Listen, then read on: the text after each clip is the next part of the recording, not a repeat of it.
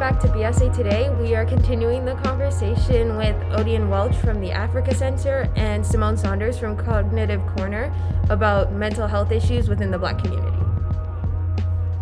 I have another question that pertains to culture for you, Ms. Welch. How does being in touch or being in lack of touch with cultural supports affect one's mental health? Ooh, that's a good one. I feel like I kind of just talked about it a little bit, but your identity has so much to do with your mental health. Like your self-esteem, your ability to be proud of who you are, regardless of what that is and how you decide to be it. And so if you don't have a safe space to express yourself, it can be really detrimental. I actually, there's a new restaurant that opened called D-Spot in Edmonton, and it only served dessert. And so I went there and it's crepes and everything. But even before you can get to the washrooms, you walk by a prayer room. And it's because they have predominantly Muslim staff. And this restaurant set up a way for staff to still have their identity without feeling excluded. It was like, here is this inclusion. And so they don't have to hide it. They can be whatever they want. And it's saying it supports it. And so that is so important to see that, because I'm not Muslim, but I messaged all my Muslim friends like, hey, this restaurant's giving a safe space. Go check it out. And that's huge. And so for me, my family, the black side of my background is Caribbean, and I love Cara West and Carnival and all those bright, colorful things. And there was a period of time where, because of lots of things, I wasn't sure how I fit in to that realm. And so I had to learn how to identify, how to kind of embrace my Caribbean side while fitting in our world. And fortunately, over the last, I'm going to say 10 years, we've done a great job of saying, like, it's okay to have this identity and this bright, vibrant identity. But until we do it for all cultures, it's people are going to struggle to know where they fit in. And then when you throw in being mixed race, it's how do I love both cultures? And I technically have 3 cultures in me. So it's like, how do I love them all and show love for them all without, being favoritized or dealing with colorism or any of those things? And so I like to think my identity crisis was a lot bigger than some people. But yeah, knowing culturally who you are is so important beyond your skin and race tone, and also knowing the positives. Unfortunately, something that I see happen all too often in Black History Month is we talk about the struggle and we don't talk about the successes and the beauty and the learning opportunities within the cultures. And so if somebody is really trying to explore whatever Black identity they land in, and all they're hearing about is, the slave ships, it's like, why do you want to be proud of something like that? And so that is something where, again, there's an onus on everybody to showcase the strengths that lie within it. So when I see you head nodding, so I want to throw it right back to you right now. Yeah, I mean, the thing that came up for me was just when you were talking about D-Spot, which very good, by the way, they have one in Calgary, but was just around culturally responsive supports, right? So the difference as a racialized person or person of color, seeing a therapist who is maybe white, who doesn't have that background or ability to do that reflection with you, and seeing a therapist that's maybe a person of color that does have that ability to do that with you is night and day, right? Mm-hmm. So a lot of times mental health for racialized people is a lot of times rooted in struggles around racial identity as well, right? Especially living in a predominantly white province.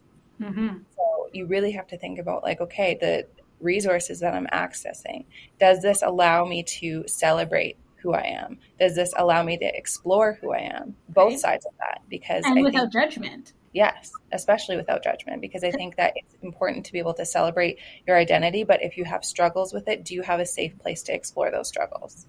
Mm-hmm. Like, as you say that, I remember, because for me to find a counselor that worked for me the first time, it took me 8 therapists. And it was like, I struggled to find someone where I didn't feel this wall was up. And one thing too is, I think, especially in, not even just in Black groups, but in certain cultural groups, there's this expectation that if you're not like an engineer or a lawyer or a doctor, or you don't go and get married and have 100 babies, that you failed as a woman. And so if you don't have a safe space to express that without judgment, like I remember one white therapist I had, nothing against white therapists, but just wasn't the right fit at the time, was like, well, your parents shouldn't have those expectations on you. Well, even if they did, it's the cultural expectation. So how are you going to help me find the identity that works for me within these norms? Absolutely. Yeah. Well, a lot of these things are much deeper than just set boundaries with your family, because maybe it's not appropriate culturally to set boundaries with your family. Right? If you live in a 5-generation household and your grandma's in the basement, how are you really setting boundaries when there's so much pressure on you as a youth, especially to say, you know what, I want to do art, or I want to be a dancer, right? How do you navigate that, and how do you have a safe space? And that's something that we won't be able to discuss today, but why that journey when you have a cultural identity isn't always easy to get good mental health. It is a journey. I have a follow-up question for that. Do you believe that in the last few years, that journey for people going through cultural identity crises has been easier, or has it been harder in any way? I want to hear both your opinions on this. I'm going to let Simone take that one first. Yeah, I think I have mixed opinions on this. So I think that in some ways it's become easier, and in some ways it's become harder. So specifically talking about the Black community, for example, I think that a lot of features that are typically native to Black people, I think that those are popular now. So I think that in that respect, it's become easier to accept some of the features about yourself that are just there because of who you are racially and culturally. But also I think that it's become harder in some ways, because as people are really recognizing, okay, I can kind of embrace my culture, really a lot of these questions are coming where maybe there's the internalized racism, the colorism, the texturism, all of these isms that are so much more prominent than they were before. And it's not to say they didn't exist before. They were just muted because the beauty standard, for example, maybe 10 years ago was straight hair. Now people are embracing curly hair, but there's the whole other layer of texturism now, right? And so I think that in some ways, just specifically talking about beauty standards, it's become easier for people to accept themselves, but also much harder. I love that. As you talk about it, when I think about it, when I was in junior high and high school, I had a big derriere for a tiny body, and I was fat and made fun of and so much ridicule because of it. And now it's everybody wants a big butt. There's a lineup at the gym for squat machines. And so then as you're older, you're kind of well, man, I missed out. But in some ways it is easier because the conversation is happening and there are resources. Obviously I love the clinic that I helped create, and Simone is one of the therapists at the clinic as well. And so there are resources, and also too, those resources have such limited funding. So there's waits. So yes, now there's culturally relevant resources, but are they actually attainable if someone's waiting 6 weeks or 8 weeks, and then by then they don't want to deal with it anymore? And to go back to the beauty standards, there's, as much as it's becoming acceptable within a box.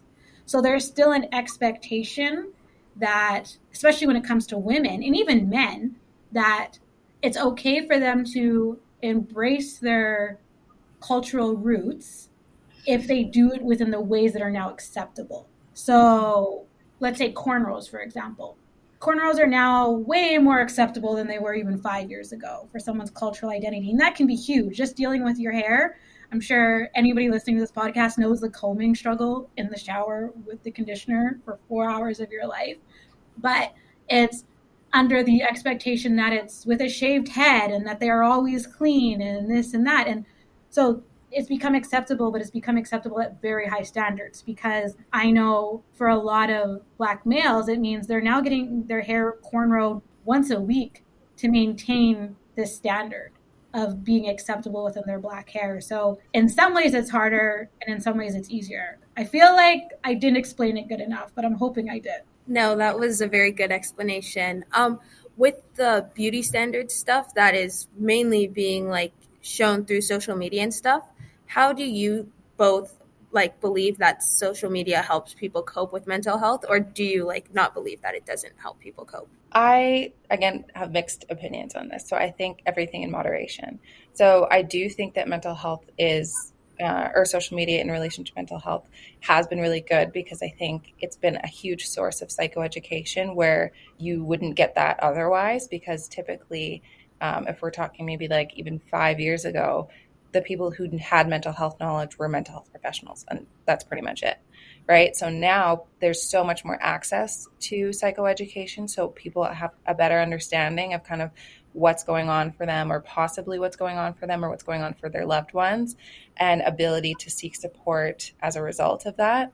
But I also think that social media at times can be harmful if you spend too much time on it, and B, don't have the right resources, right? So a lot of times if you, like, let's say, for example, you spend your whole day, every day on mental health TikTok, then a lot of times you can kind of get into that cycle of like, okay, do I have ADHD? Am I bipolar? Do I have this? Do I have that? Do I have that? And then that can cause an immense amount of stress.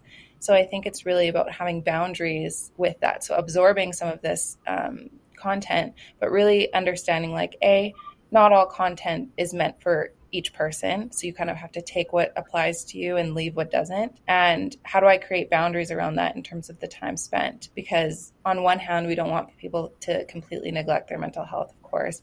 But on the other hand, we don't want people to be so zeroed in on it that it causes even more mental health struggles. When it comes to social media, it's the same. It's so good in the fact that you can find resources, but knowing which ones are good and which ones are bad. And also, as much as there's education, sometimes there's a lack of education. So something I find really common is in regards to depression, it'll be like, are you feeling sad? But it won't say that usually you need to feel sad for a certain period of time, or that there's things that it's okay to feel sad about. For example, if you're grieving the loss of someone or something, a couple weeks is okay to be sad about that. It doesn't mean you're depressed. It means you're processing your emotion. But when you go on social media, it'll make it seem like, oh, you were sad for 2 days after your dog passed away.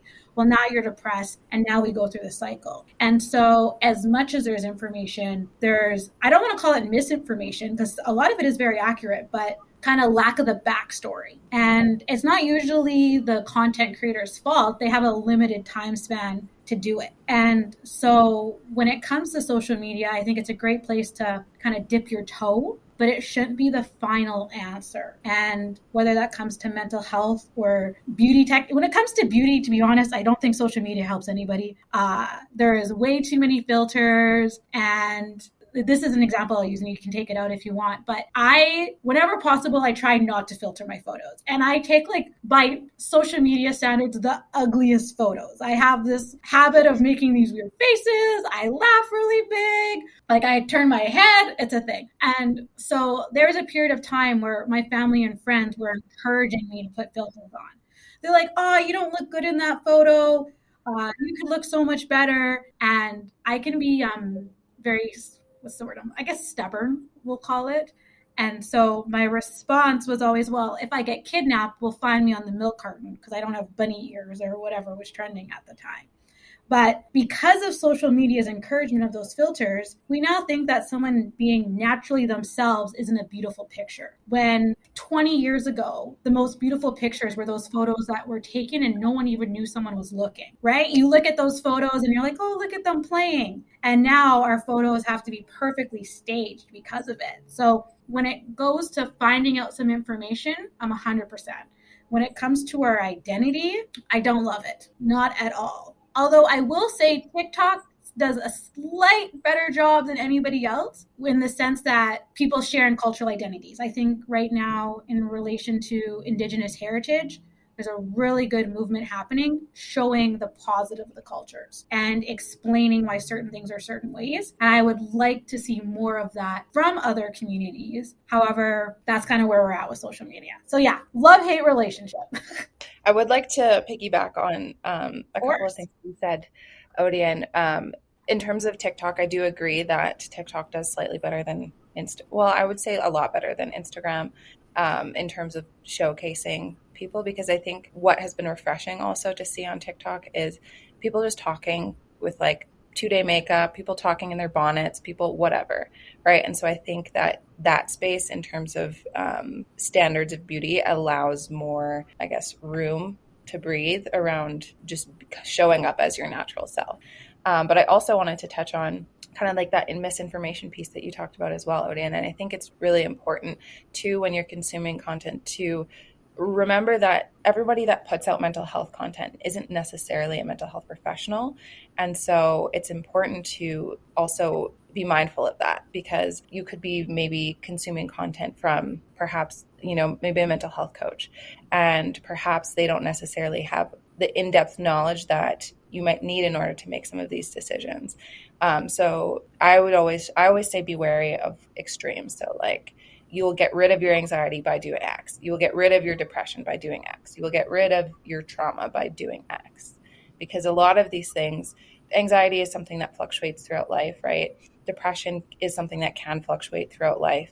And so there's not necessarily a way to get rid of a lot of these things. It's about coping with them and reducing it so that your quality of life isn't as impacted. Mm-hmm. I want to piggyback on that. That, I would say, is one of the saddest things about social media and advertising, is that they've made mental health seem like it's a Band-Aid fix. And it's not. I joke with people that my mental health is my part-time job. And I am always filling my toolbox, because something that might have worked to support my anxiety and depression 5 years ago might not work under new circumstances. And so it's a never ending job. And I guess, to use an example, my panic attacks, I used to have panic attacks so bad I would be in the hospital, like attached to equipment, and it wasn't fun. And it took a lot of work to find out the triggers, how to relax myself, how to calm myself, how to set myself up in a way that anxiety wasn't crippling.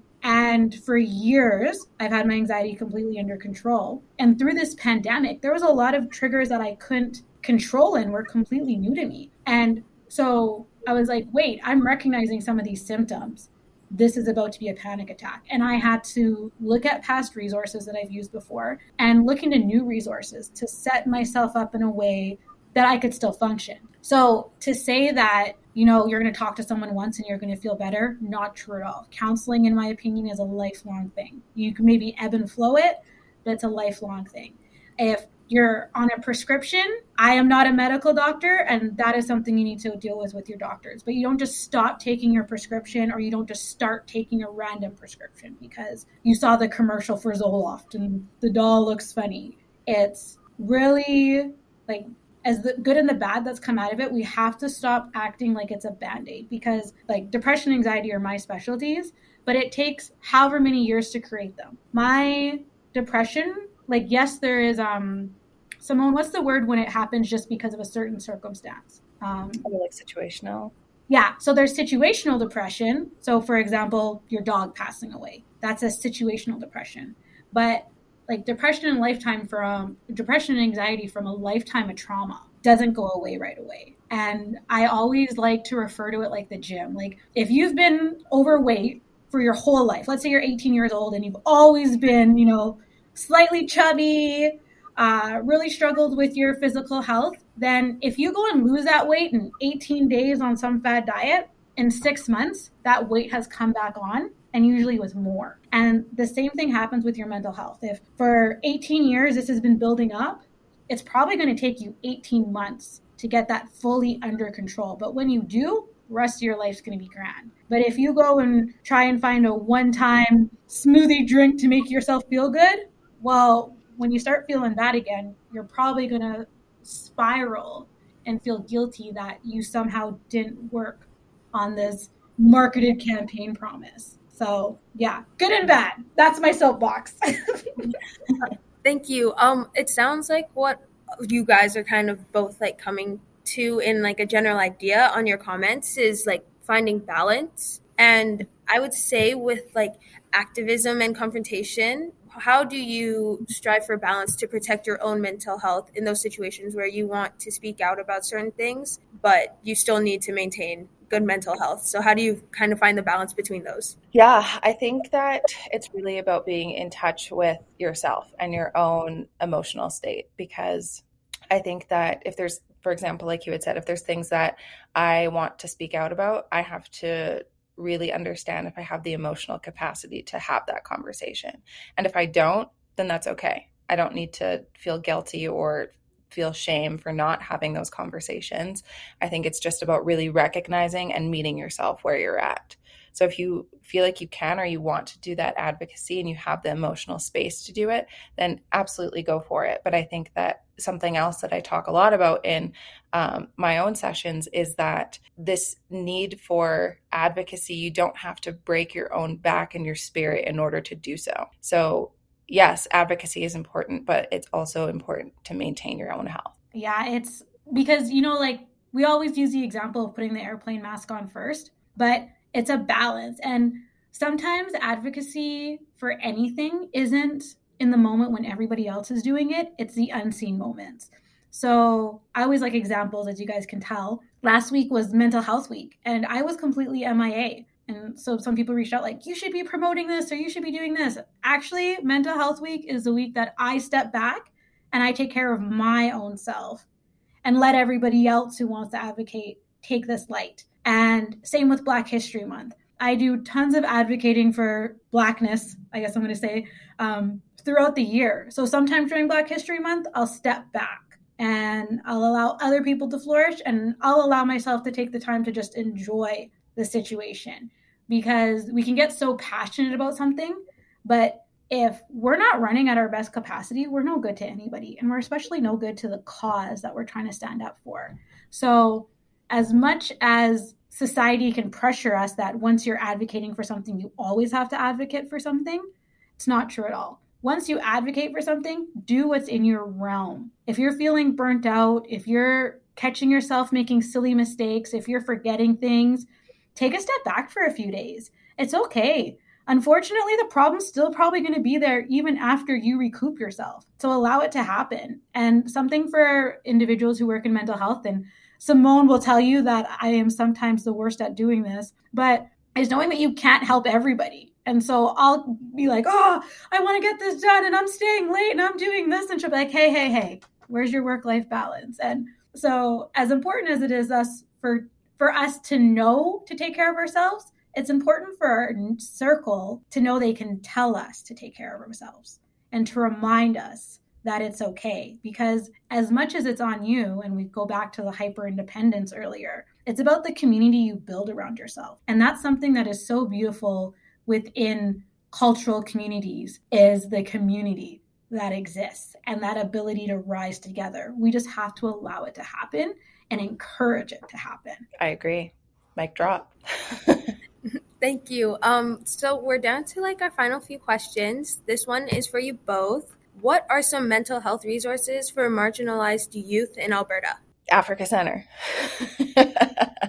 I was on mute, but I laughed out loud at that. Yes, as somebody at the Africa Center, I can say it. And especially our counseling clinic, because the counseling clinic is accessible online currently, in person eventually, but we removed a lot of barriers that exist in mental health for it. So we have evening and weekend appointments. There's no cost. For those who are going through citizen issues and might worry that, you know, seeking mental health resources could affect that, even though it doesn't, that's a horrible stigma.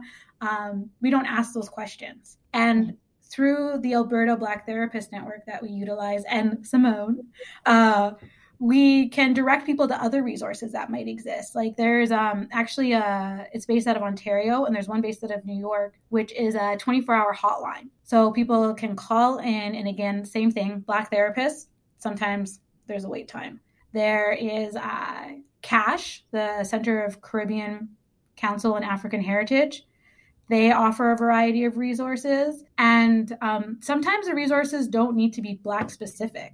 They just need to be youth specific, or your age group, or if you're part of the LGBTQ2B+ community, there is ISMIS out of the U of A, and they have a branch out of the University of Calgary.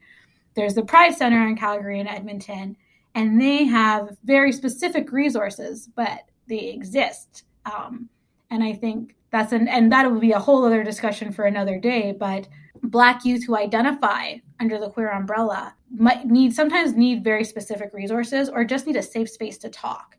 And so reaching out, a lot of those organizations have BIMPOC-based mental health resources or identity resources. And I talk about self-esteem, and sometimes it's just take a self-esteem course. The Family Center, there's one in Calgary and in Edmonton. They offer a self-esteem and assertion course. And it's something I took years ago. And as a Black female, I will say it was one of the best things that I did, because I could yell and scream and head bob at a guy if needed, but I couldn't do it in any other area of my life until I took that course. And so it's courses like that, or Africa Central offers arts-based resources. If art is a great way, or poetry or any of those things to work on your mental health. So reaching out to those organizations like the Alberta Art Gallery, like the Edmonton Poetry Society, they can help find resources to just do that everyday preventative stuff. Simone, I feel like I missed somebody. Did I miss a resource? I don't think so. But what I will say though is that I do think that there needs to be more Black specific resources, and so I hope that is something that can kind of come up in the future. But I agree with kind of everything that Odion said, that if you can't necessarily find like a Black resource for something specific, find it elsewhere. And then, the community, like Odion had talked about, the community you build around yourself, make sure that's at least nurturing that cultural identity piece if you're not able to get it in different organizations. But the primary care network, there's one in Fort McMurray, Edmonton, and Alberta. They obviously, sometimes you have to check the pandemic restrictions, but they have everything from mindfulness courses to meditation courses to eating courses to mental health conversations to grocery shopping tours and knowing what groceries are good for you. So I would really recommend them as well. And most of their services are free or like $5. Thank you. Our next question is, how can friends and allies of Black or POC struggling with mental health support them? I think that allowing a safe space, first and foremost, to talk about these things. So if you are, a friend or an ally of someone who is a racialized person, then don't assume what they're going through, but allow them to have a safe space to talk about whatever it might be. And then also educating yourself about what's going on in terms of like the Black community, in terms of racism, in terms of the impacts of a lot of these things, because I think that contributes to being able to provide a safe space. Is they shouldn't have to educate you about what's going on, because then that kind of defeats the purpose of even venting in the first place. So educate yourself and provide that safe space so that you can talk to your friend or your loved one or whoever that might be about their mental health, and encourage them to seek out support if that's something that you both are noticing that they might need. I love that. And I always, to first piggyback on, like, being an ally means they don't have to reshare their story. It's okay to ask questions if you've tried to find the answers. So Google is a hit and miss place for answers, but let's say someone's talking about, I'm going to use a refugee experience as an extreme example. Instead of asking them questions like, what was it like, and asking them to relive that trauma, go do some research. And then if there was something you really wanted to know or you felt you didn't understand, ask them about that.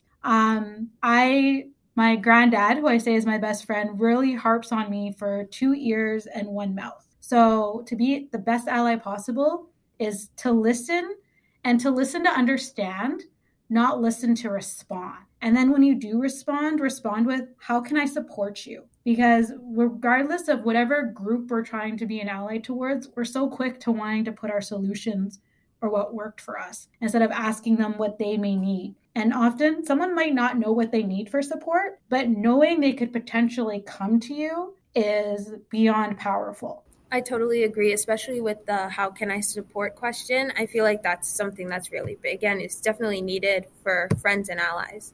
Another question that we have is, what are some resources you can use if you have no therapist but still want to work to better your mental health? Yeah, absolutely. I would say psychoeducation first. So you can access that through social media. There is different apps like the Dive Through app, which is based in Edmonton. Again, just a disclaimer with the social media piece is, take what is applicable to you, leave what isn't applicable. And getting involved in events that might be free. So with the Africa Center, they offer a bunch of events where, at the beginning of some events, there's talk about mental health. There's like some psychoeducational pieces there. So you don't necessarily have to have access to therapy in order to improve your mental health sometimes. Definitely it can be helpful, especially if you're noticing that your mental health is impacting you on a day-to-day basis. But I would say, psychoeducation, whether that be in the form of different apps or social media or self-help books, and then accessing free resources that are around you. I love the self-help books. They can go so far, and we can forget how powerful they can be, and grabbing those from the library or an Audible book. I think too, a lot of people might not have counselors. Like, we have the stigma, but we associate such a high cost with them. And there are a lot of free resources. Some of them are like time specific or date specific, but if you really go looking, you can find endless opportunities, whether it's via phone or virtual now. That's one thing that came out of the pandemic, is the option for virtual appointments, or in person. And also, sometimes supporting our mental health isn't just the psychoanalysis, it's our everyday health. So, if running makes you feel good, join a running club. That can do wonders. Being outside is good for your mental health. Physical activity is good for your mental health. I like food. Joining a cooking class and building a support community that way.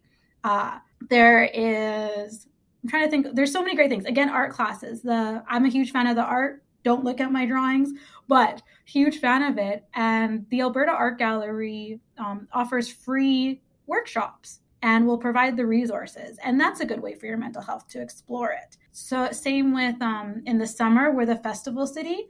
Volunteering is great for your mental health. We don't talk about how good volunteering is. And volunteering is something you're interested in.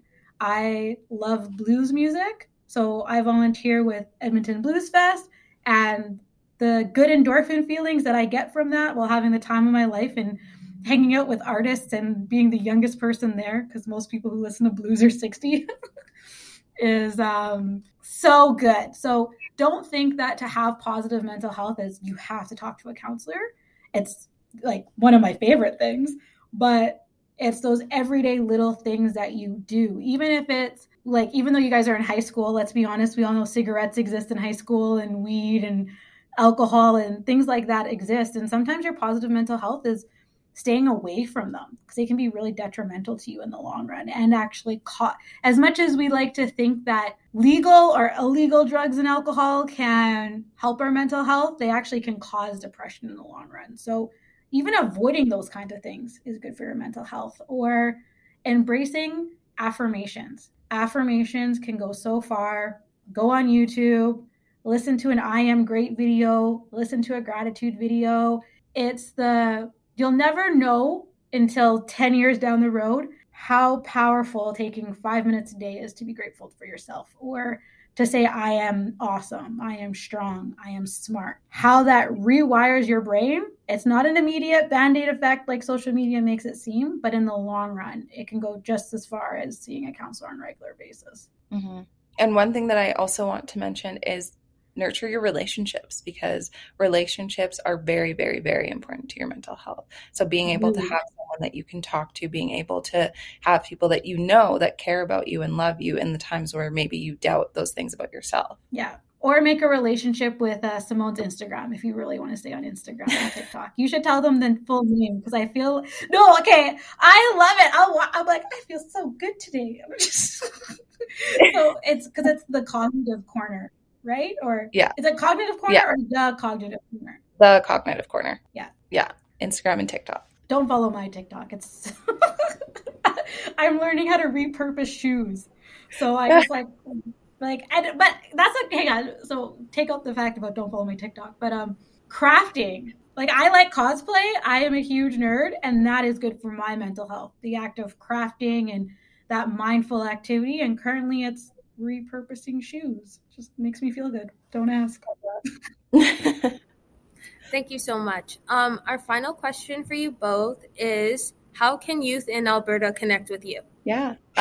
So if you are a youth in Alberta and looking for therapy specifically, I have a practice called the Cognitive Corner. And you can reach me at the Cognitive Corner, www.thecognitivecorner.ca, or Instagram, TikTok. The Cognitive Corner is the handle for both of those. And email Simone at thecognitivecorner.ca. Make it easy. Perfect. She's also a member of the Alberta Black Therapist Network. Yes. So if you want to read her bio that way, or even find another, to go back to resources, if you're looking for a Black specific counselor, if you go albertablackTherapistNetwork.com, .ca, you can find somebody that way. For myself, my name is Odion Welch on Instagram, ODIONWELCH, or you can find me mainly at the Africa Center.